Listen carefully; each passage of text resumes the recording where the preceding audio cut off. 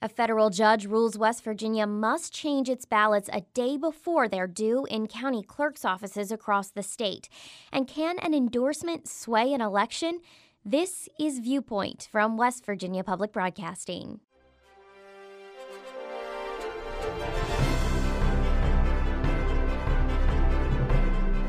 Welcome to Viewpoint. I'm your host, Ashton Mara.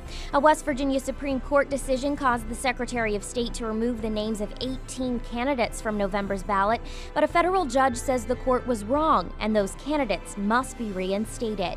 The Constitution Party's candidate for governor reacts to the decision. And every election cycle, politicians, unions, even celebrities tell you who to vote for. In the end, do their picks make a difference? We find out coming up on Viewpoint.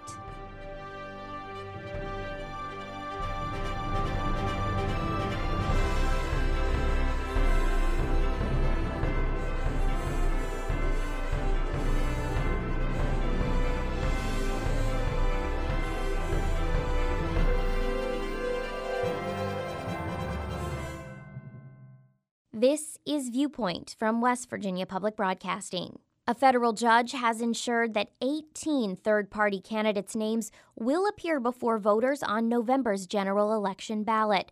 Over the course of a week, those names were included, eliminated, and then restored to the ballots because of two consecutive court rulings. It's amazing how much can happen in a short period of time. That's Phil Hudock, the West Virginia Constitution Party's candidate for governor. In 5 days, I went from on the ballot to off the ballot to back on the ballot. Hudock and the Constitution Party have been at the center of a court battle over ballot access. He was not a party in the lawsuit. However, the question of whether his name and the names of more than a dozen other candidates will appear on November's ballot came down to a federal judge's decision Thursday. The conflict began when the West Virginia Supreme Court of Appeals ruled in another election-related lawsuit last week. In that case, former state senator Eric Wells was trying to get on the Kanawha County ballot as an independent running for county clerk. A Kanawha County judge had previously ruled Wells couldn't run as an independent because he is a registered Democrat. That ruling came despite Wells collecting thousands of signatures from voters to have his name included in the November race. Wells appealed to the Supreme Court, where his attorney argued that the case was a ballot access issue. It's a situation where a group of voters said, this is the candidate that we want, and it's the ballot access under the First and 14th Amendments here in this state that the voters have the right to have on the ballot a candidate that espouses their political thoughts or their social views. 4 of the 5 justices disagreed, and Wells and 9 other candidates in similar situations were removed from the ballot. The Secretary of State's office says that because of specific language in the Supreme Court ruling about filing deadlines, even more candidates had to be struck from the ballot following the ruling. According to this decision from the Supreme Court, these candidates had to have filed by the last Saturday in January. That's Secretary of State Natalie Tennant, and this is where it gets more complicated. The Secretary of State's office has interpreted state code for years, decades even, as saying major party candidates have to file to run for office by the last Saturday in January during an election year. Third-party candidates and independents, though, they have longer, until the end of July.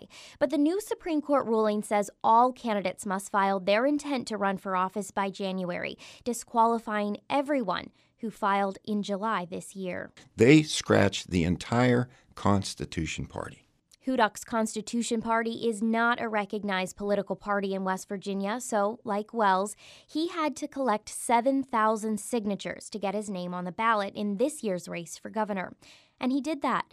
After 4 years of work and 10,000 signatures, Hudock turned in his petition at the end of July and was certified as a candidate, he says, about 15 days later. But under the new court ruling, Tennant had to pull his name from the ballot, his and every other candidate who filed in July. While I've had to follow what the Supreme Court says, it's not my personal feeling. I don't want to decertify a candidate who's gone through the process. But I have to respect the Supreme Court and follow what their ruling is. That was Tennant on Wednesday, the day before a federal judge heard a new case filed against her office as the result of the removal of the additional candidates. One of the suit's lead plaintiffs is the Constitution Party's candidate for president, Darrell Castle. He argued that, unlike Wells, he was a registered member of the Constitution Party before he filed his intent to run for office in July. Hudak says, That's a whole different issue. This is apples and oranges. Federal District Judge Chuck Chambers ruled Thursday that Castle, Hudak, and the other late filers affected by the Supreme Court ruling must be put back on the ballot. The Secretary of State's office says that ruling affects 18 candidates who are running as registered independents and candidates registered or affiliated with non-recognized parties. Not everyone will regain ballot access, though. A spokesperson for the office says candidates like Wells, who are registered with a major party and running as an independent, will not be reinstated. Although the Secretary of State could appeal the decision to the Fourth Circuit, Tennant's office says she won't. The Secretary issued a statement shortly following the decision that says, quote, I have always fully supported ballot access for independent candidates and respect the wishes of the groups of citizens that support them. I am delighted by the court's ruling, end quote. And Hudak, he's delighted too. Ready to get back out there and hit the pavement. So I'm back on the ballot, folks. Check me out. This is Viewpoint from West Virginia Public Broadcasting.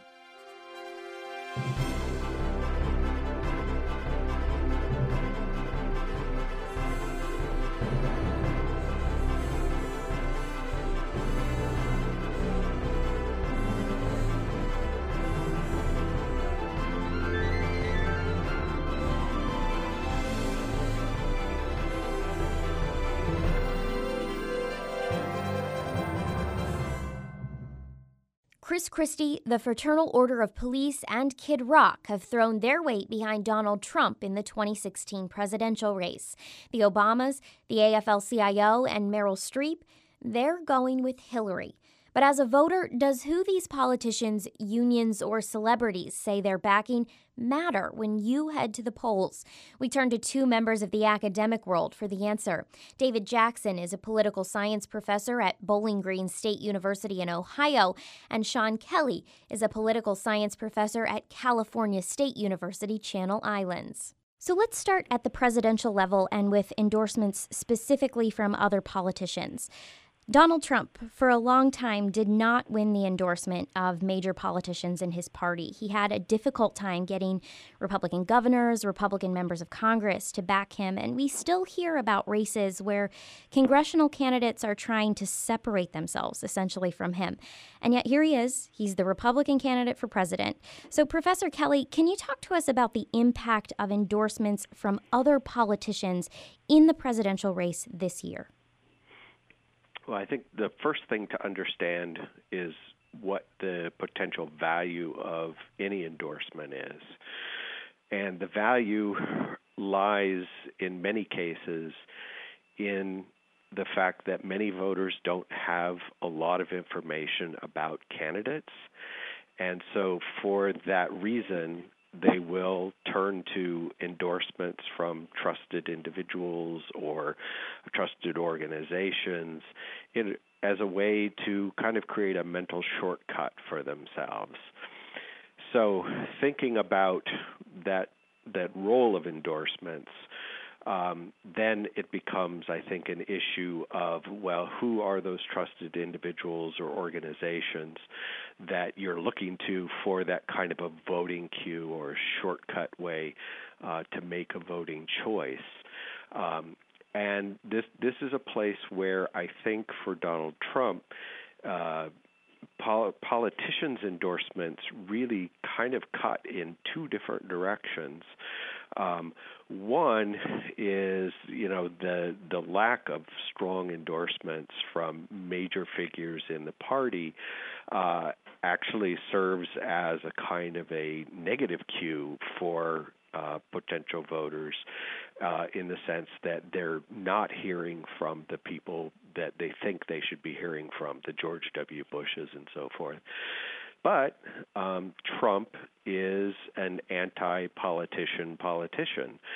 And so for some voters, this shortcut will actually be a benefit to him because he's not being endorsed by, the so-called establishment politician. So, Professor Jackson, I'd like to look back at the Republican National Convention and the Democratic National Conventions over the summer because, there was a running joke, essentially, those 2 weeks about the caliber of celebrities who showed up at one event versus the other. Trump is endorsed by a former soap star turned avocado farmer and Scott Baio, the guy who played Chachi on Happy Days. And then Clinton has people show up like Sarah Silverman, a former Bernie Sanders supporter, Eva Longoria, Demi Lovato, celebrities that are considered A-listers, talking about supporting her. So what's the potential impact on the average voter who maybe hadn't chosen which candidate to support yet, but watched these 2 weeks with an interest on the celebrities that showed up? Well, the Democrats have an advantage in the sense that the entertainment industry tends to be more liberal and more supportive of Democrats. So it's not surprising that they would have more A-list celebrities than Chachi and the avocado soap star. On the other hand, the effect of these endorsements, based on survey research, is a little more complicated than it may first appear. The celebrities, of course, bring lots of pizzazz and attention and sometimes fundraising ability to candidates. But there's also the idea that what effect does it have on somebody's likelihood of voting for the candidate? Lena Dunham is an endorser of Secretary Clinton. For a lot of people, that effect could be positive. People could use her endorsement as the information shortcut and say, well, I respect this person. I believe in the work that she does. If she's for Clinton, that helps me make my decision. On the other hand, for a lot of people, she's not even a celebrity. So they don't know who she is. And then there are other people who don't like her and find some of the controversy surrounding things she's written about her life and things that she said fairly distasteful. And so there could be a negative effect there. And survey research that we've done among likely voters in Ohio, backs up this notion that there's sort of a threshold concept of being famous to even have the person be expected to potentially have an effect. But then once you get past that, you also have to think about whether the celebrity is actually liked by the individuals. And so I could discuss any number of celebrities who overall have a negative effect, but within specific targeted communities could have a positive effect on the likelihood of somebody voting for the candidate they endorse. When we look at celebrity endorsements in a historical context, are these things that can actually sway who wins something like a presidential race? Well, probably one of the most famous endorsements was Oprah Winfrey's endorsement of Barack Obama in the 2008 primaries. And not only was she able to raise a ton of money for him, but scholars have shown that she produced probably over 1 million votes during the primary season for Obama, which was certainly meaningful in that closely contested election between Clinton and Obama. So the answer is yes, it's possible, and it becomes more likely if an election is very close that any particular small factor could be determined to be decisive. It's like a basketball game where the score is 100-99. Every single missed free throw or turnover, one could argue, is the deciding factor. Thinking about celebrities for a second, a lot of times after a celebrity endorses someone, at that point they are seen in a kind of a semi-official capacity. And so they will go on to say, The Late Show with Stephen Colbert, and be described even as somebody who's a supporter of Clinton and who may be speaking on her behalf. And that I always see as the downside danger of having these kinds of celebrity endorsements, because these people are not professional politicians.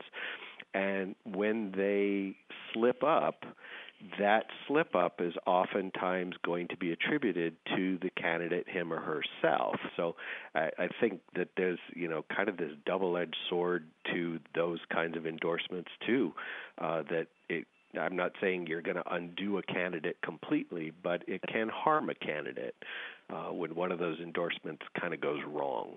Dr. Kelly, I want to move to union groups because they have historically made a difference in West Virginia elections in particular. The United Mine Workers of America, the AFL-CIO, the American Federation of Teachers. Those are the groups here in West Virginia they endorse at state and local levels. With the decline of union membership, do these groups still have the influence that they once had? Well, I definitely think that they don't, just because the numbers of unionized households has shrunk considerably over the last 40 or 50 years. They do it all over the country, certainly here in California. And full disclosure, I'm a member of a union here at CSU Channel Islands. The whole system is unionized faculty.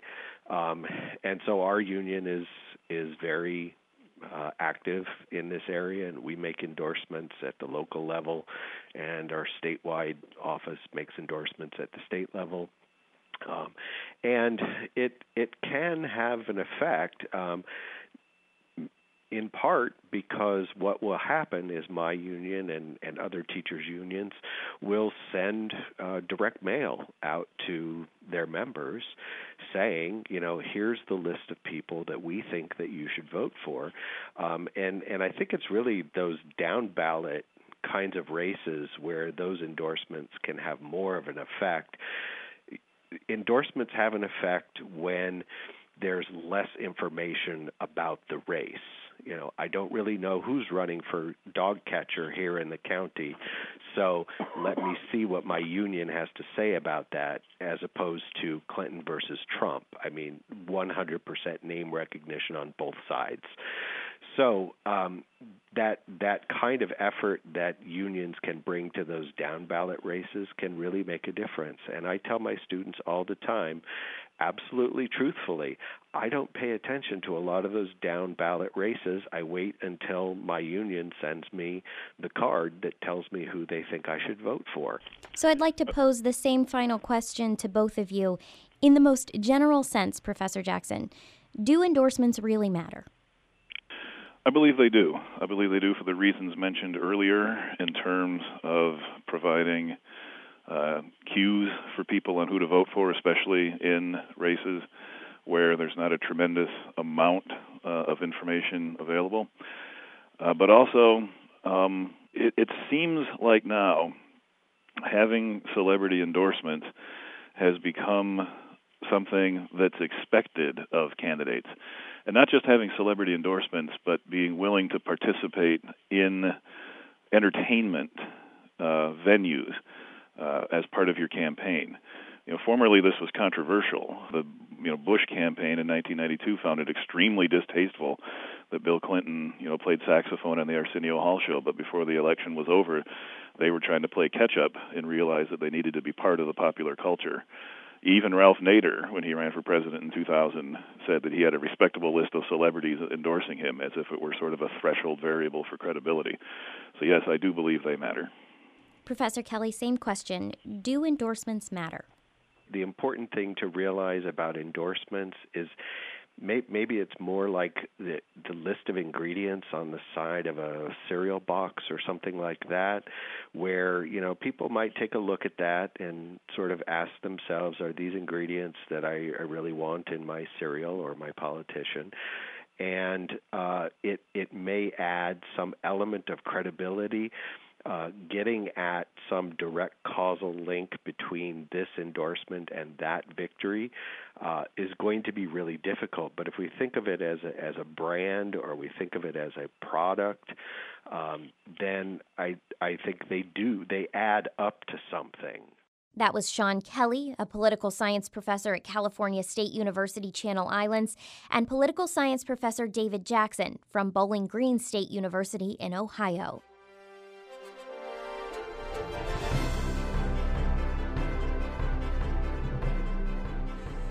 This has been Viewpoint from West Virginia Public Broadcasting. Next week, we meet the Republican candidate for governor, Bill Cole.